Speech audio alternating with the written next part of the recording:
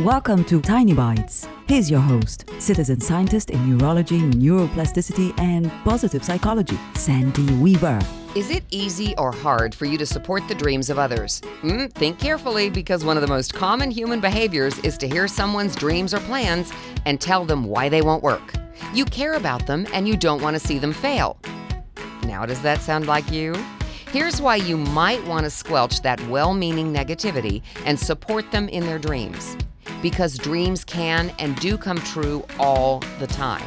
Steve Jobs dreamed of putting a computer in the hands of everyday people in 1977 when he and Steve Wozniak founded Apple. Meghan Trainor knew by the age of 7 that she would be a successful recording artist. CVS CEO Karen Lynch, who is widely regarded as one of the most influential businesswomen in the world, blazed her path to help those people with physical and mental health problems after losing her mom and aunt when she was young.